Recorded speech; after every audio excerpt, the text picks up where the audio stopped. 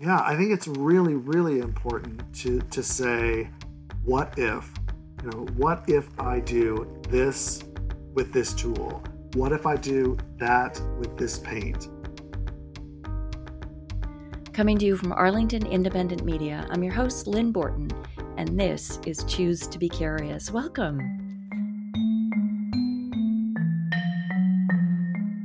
One day, a week or so ago, I gently pulled the bedroom door behind me and tiptoed down the hall in a pre-dawn quiet.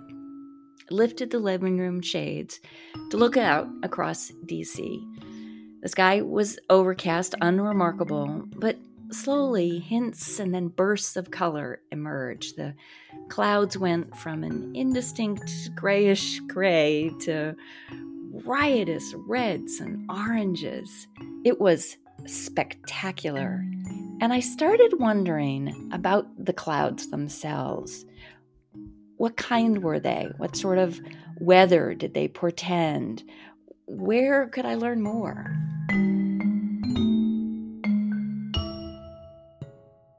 The colors had grabbed my attention and piqued curiosities in all sorts of directions. That got me thinking. Jacqueline Gottlieb, a neuroscientist whom I interviewed some time ago, studies visual attention, our ability to look at or attend to objects in a visual scene. She interprets attention as the mental actions that we take with the hope of informing subsequent decisions. So, for instance, when we pay attention to a traffic light, we're trying to reduce the uncertainty of our subsequent decision about whether to stop or continue crossing the street. Friends are accustomed to me saying, it's all information about news, both good and bad. And it occurred to me that color is all about information as well. If only we understand what we're looking at, understand what has captured our attention. Artists live and work with color as major currency. I feel certain they help the rest of us explore ideas with color, help us experience the world around us, be curious about it. This is a show all about curiosity. We talk about research and theory, but mostly it's conversations about how curiosity shows up in work and life.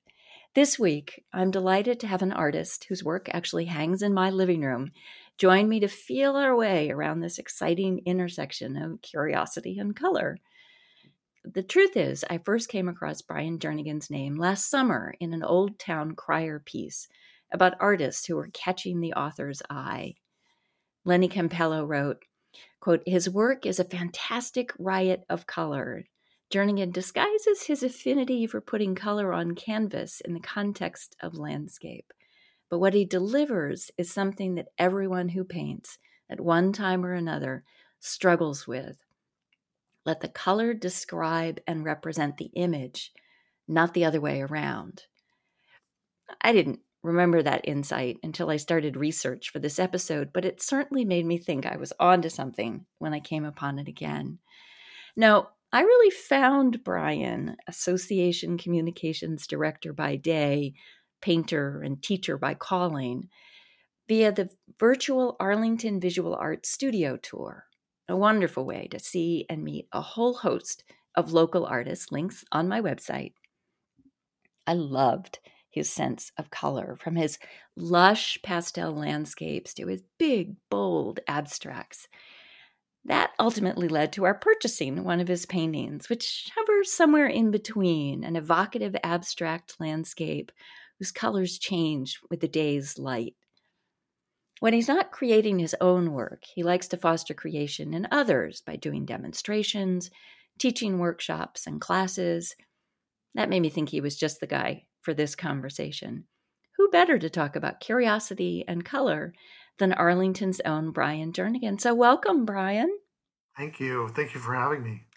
Yeah, well, you told me when we were talking in preparation for this that as an abstract artist and teacher, you often tell your students you must adopt an attitude of experimentation and exploration, which I think is really a fabulous expression. And I'm wondering, what do you What does that actually look like? What is an attitude of experimentation and exploration?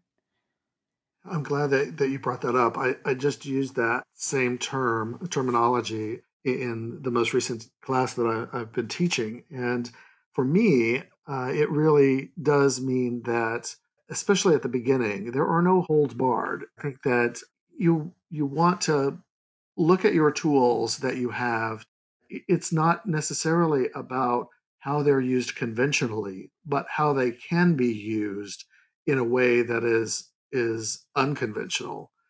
People need to follow their intuition and see what they're drawn to, or their materials are telling them to do. I always talk about the process of abstract art being a conversation between you and the subject matter that you're working from, or the piece that you're working on. And you get, as an artist, you get inclinations. So if I want to use my brush in the conventional way, that's fine. But what if before I finish, I turn my brush around and use the other end to scratch through what I've painted on Mm, before? In terms of this conversation, I think it's what colors can I make beyond what I'm squeezing out of the tube? I think that is really where the magic happens. It's going beyond just, taking that ultramarine blue and putting it on the surface. It's more about what colors can I make from that ultramarine blue, and also how can I change the values of those colors so that going lighter oftentimes gives one response in a viewer, or elicits a response in a viewer, and going darker is a whole other response that they have. yeah. Sometimes we talk about high key paintings being light and airy, and having a wonderful sense of just floating, for instance, whereas using darker colors that are below the middle value, they elicit sort of a brooding nature oftentimes. And that is the attitude of experimentation that I try to instill in the students that I teach. Just to say, especially at the beginning, it's all open. There's nothing that is off limits. If you feel like you need to throw paint, throw paint. If you feel like you need to use a tool to scratch through a surface as opposed to adding on to a surface, that is certainly all relevant and legitimate in the work that you're doing. And, I think of that experimentation as a curiosity practice, right? A way of being curious. Do you think of it that way? I mean, is I that a word you do. would have put to it? Yeah, yeah. I think it's really, really important to say, what if? What if I do this with this tool? What if I do that with this paint? Especially in abstraction, I find that we are often working from our thoughts and feelings, and not necessarily something that's right in front of us, that gives us clues as to what it's supposed to be. So if we can if we can use this what if concept to help us get through to to create what we want to create, then I feel like that sets us so far ahead of just starting with no ideas. I think that it's really important to set an intention at the beginning, and that intention, how that develops or manifests over time through an abstract painting, is different every time. That's really interesting. And you said something a moment ago that really struck me, kind of going back to this idea of color as information, and that if you have Mhm. something that's sort of more dark and brooding, as a viewer, I take in that information, that color, that tells me something. Do you consciously use that to pique my curiosity about your image, your intention, your work? I think so. I think in the moment, it's for me. I find it's more about what is the concept that I'm trying to work with, and how do I best enunciate that in a visual way. And sometimes I find that there are great uses for dark colors. I have spent the last year working on uh, in a palette that I find is on the dark side, not necessarily in a menacing way, but that dark colors, oftentimes juxtaposed against really light colors, can enhance one another, and it oftentimes will signal to viewers who are not really steeped in artistic principles, that shows people where the focal point is in a work. And I find that more and more, I'm drawn to moving beyond just those middle values that come directly out of the tube and going really deep. And it's funny because with my students, oftentimes they think that they're painting with dark colors or light colors, but in reality, you can always go more extreme. Uh, And that is what I'm trying to push them to understand, is that the more extreme you take those colors, the more extreme you take those values, the more likely people without, a lot of deep knowledge in abstract or art principles, they get it. I really like this idea of the artist as a kind of ambassador or steward to ideas and using color as the medium, as the vehicle. Mhm. I mean, you've probably seen or read Alice Walker's The Color Purple, right? She Yes. wrote, I think it pisses God off if we walk by the color purple in a field somewhere and don't notice it. And I think she's right? That the universe wants us to pay attention to the color purple. I mean, literally Yes. or figuratively. And I'm wondering about what paying attention to color and helping the rest of us pay attention to color kind of means for you as an artist.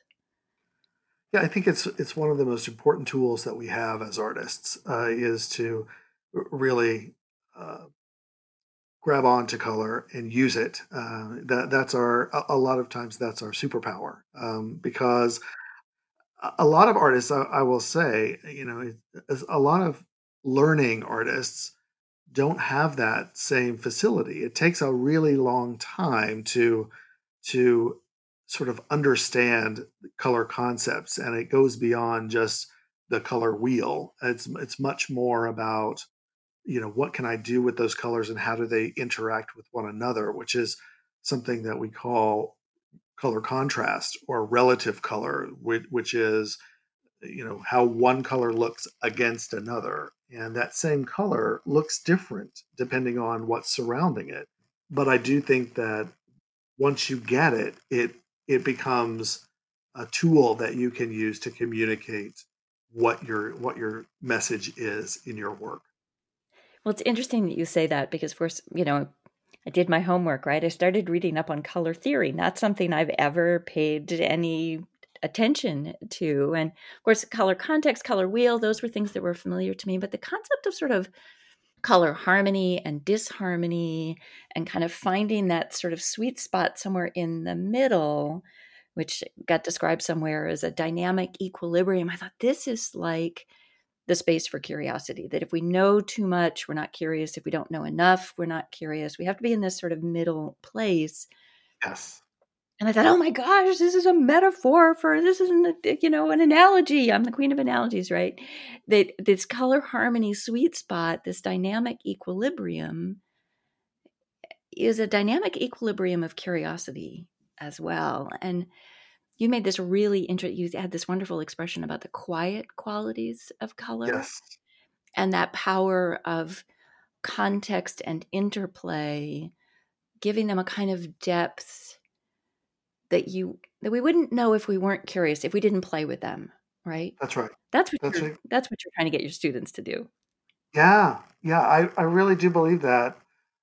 I think that in the idea of abstraction, but it applies to all art, I think, and that is this concept of, having softer, quiet areas juxtaposed against more active areas. And that to me is equally important because it shows the viewer where you want them as an artist to look Yeah. and how you want them to see your painting.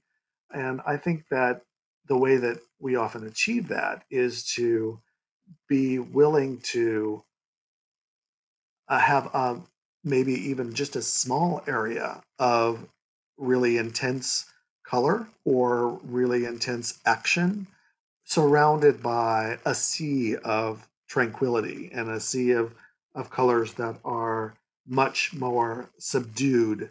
I talk to my students a lot about the idea of a mother color. And what that means is basically it's an amalgam of the colors that you are using on your painting. So when you pull them all together in one big pile, they end up being kind of a muddy, dark, unappealing, oftentimes, color. But you can lighten that with quite a bit of light color. And I think that that is the color that you make that creates what these more intense colors sit on. Those intense colors would not look nearly as intense if they were not surrounded by something that was much less so. If they were surrounded by equally intense colors, then again we wouldn't know as viewers, what's most important in a work. A lot of beginning students often fret that I've made mud.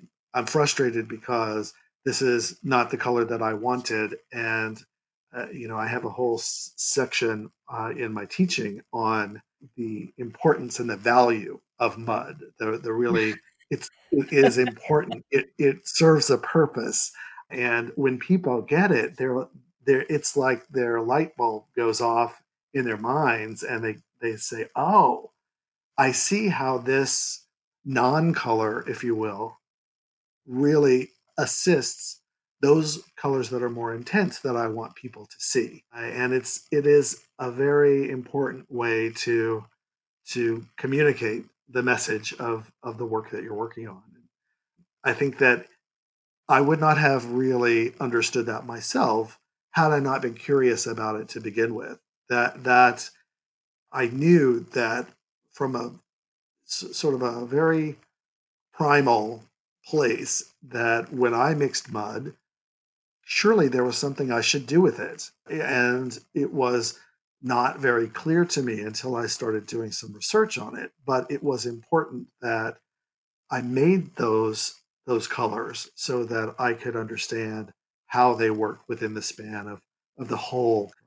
Okay, so I have to tell you, when I came across your personal challenge to create 50 different versions of the same image and the color variations you've done so far, and then how the challenge evolved for you in support of Black Lives Matter, that was the moment I knew I wanted to talk to you about curiosity and color. So tell me a little bit about what that challenge represents.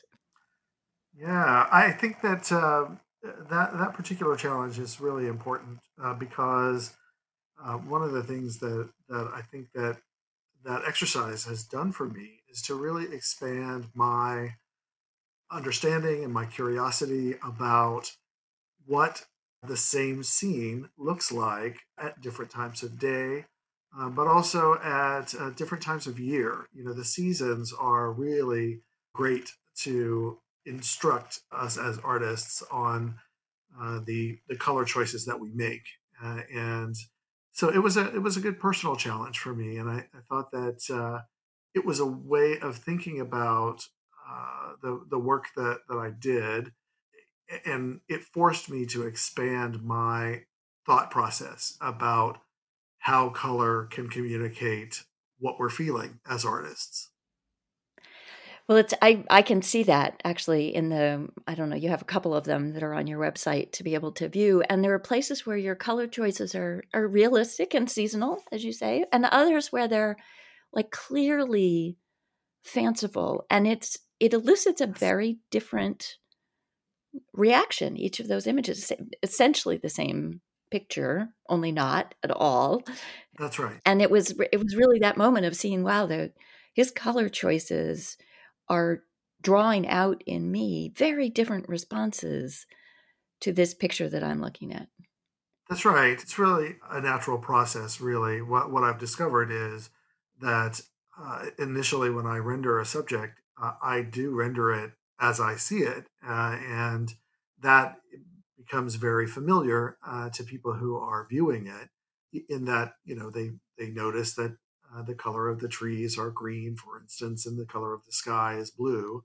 But at some point, you sort of run out of the natural way of seeing things, and you're forced into seeing things in a way that are more made up in your mind, and that to me is where the real key is to color interpretation and color exploration. Sometimes I like the idea that I'm less of a painter and more of an explorer or an experimenter, because when you get past what you can see in the natural world, then that's where the curiosity and takes over, and you shift from doing blue skies into something that maybe might be pink, or even a yellow sky, for instance. I think that those types of shifts are a way to express the scene, but with a different flavor. Those are the aha moments that we have as artists, is to recognize that what we intend and what the results are oftentimes two very different things. And especially in abstraction, we may have a germ of an idea at the beginning, but oftentimes the painting itself has an idea of its own. And I talk about the conversation and the give and take between the artist and the work that's coming out. And you can fight it if it's not going your way or the way you feel like it should, or you can go with it. And I think that either is legitimate, but you may have a much better, easier time if you choose one over the other. Or maybe if you just stay curious about what's happening instead of Stay making up your open. mind. Yeah, interesting, interesting. Okay, so we are almost out of time, but I do want to have you do my big jar wannabe analogies. Are you game for this? I am so game. Okay, good answer. All right. So I have this literal big jar, and it's filled with scraps of paper. I'm going to take out one for you, one for me, and one for our audience. And we're going to make an analogy to whatever is on these slips of paper. Okay, yours is river, and mine is revolution. Do you want to go or you want me to go? Go ahead. Okay, all right. So let me see. How is curiosity like a revolution? I was going to play with this. Well, I'm going to say that curiosity is like a revolution because it allows us to it upends things, and it can be a disruptor. But I'm going to use revolution in another way too, in terms of kind of a turning. And I think curiosity is a turning of things so that we gain a new perspective. I guess that's how curiosity is like revolution. So how is curiosity like a river? Yes, I think curiosity is like a river, because the process is always developing anew. I think that there's always something around another corner, and going with that flow is really where you want to be, so that you see everything and you get the maximum impact of what's around each new corner. I think that um, curiosity in terms of painting is so essential because it is like a river. It is constant and it is ever flowing, and it feels right when you're in it, on it, and following that current. Oh, you're a poet too. You didn't tell me that. That was lovely. Thank you. Thank you. And audience, yours is horses.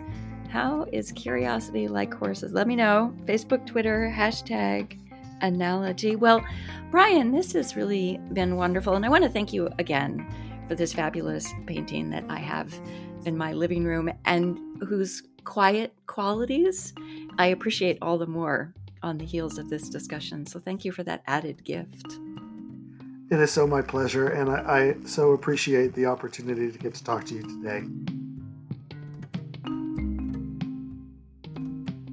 You've been listening to WERA 96.7 FM, and check us out online and on demand at WERA.FM.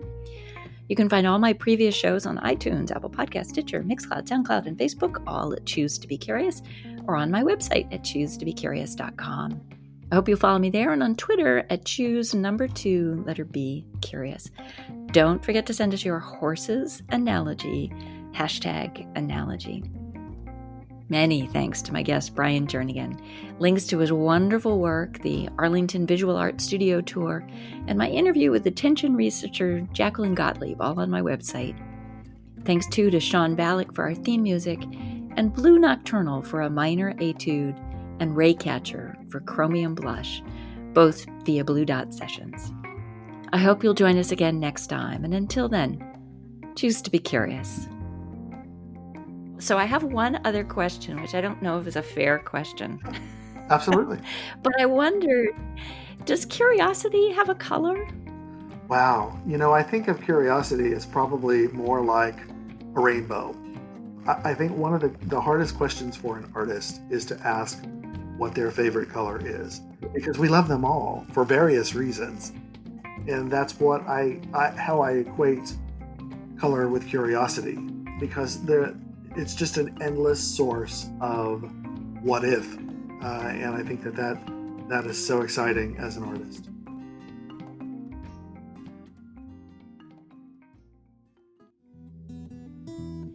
Funding for Choose to Be Curious on WERA 96.7 FM is provided in part by the Center for Parents and Teens, where families are strengthened through a connection built through positive communication, mutual understanding, and realistic expectations of one another.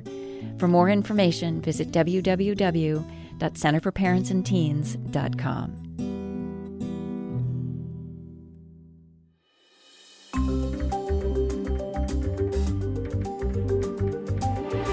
Funding for Choose to Be Curious on WERA 96.7 FM is provided in part by the Center for Parents and Teens, where families are strengthened through a connection built through positive communication, mutual understanding, and realistic expectations of one another. For more information, visit www.centerforparentsandteens.com.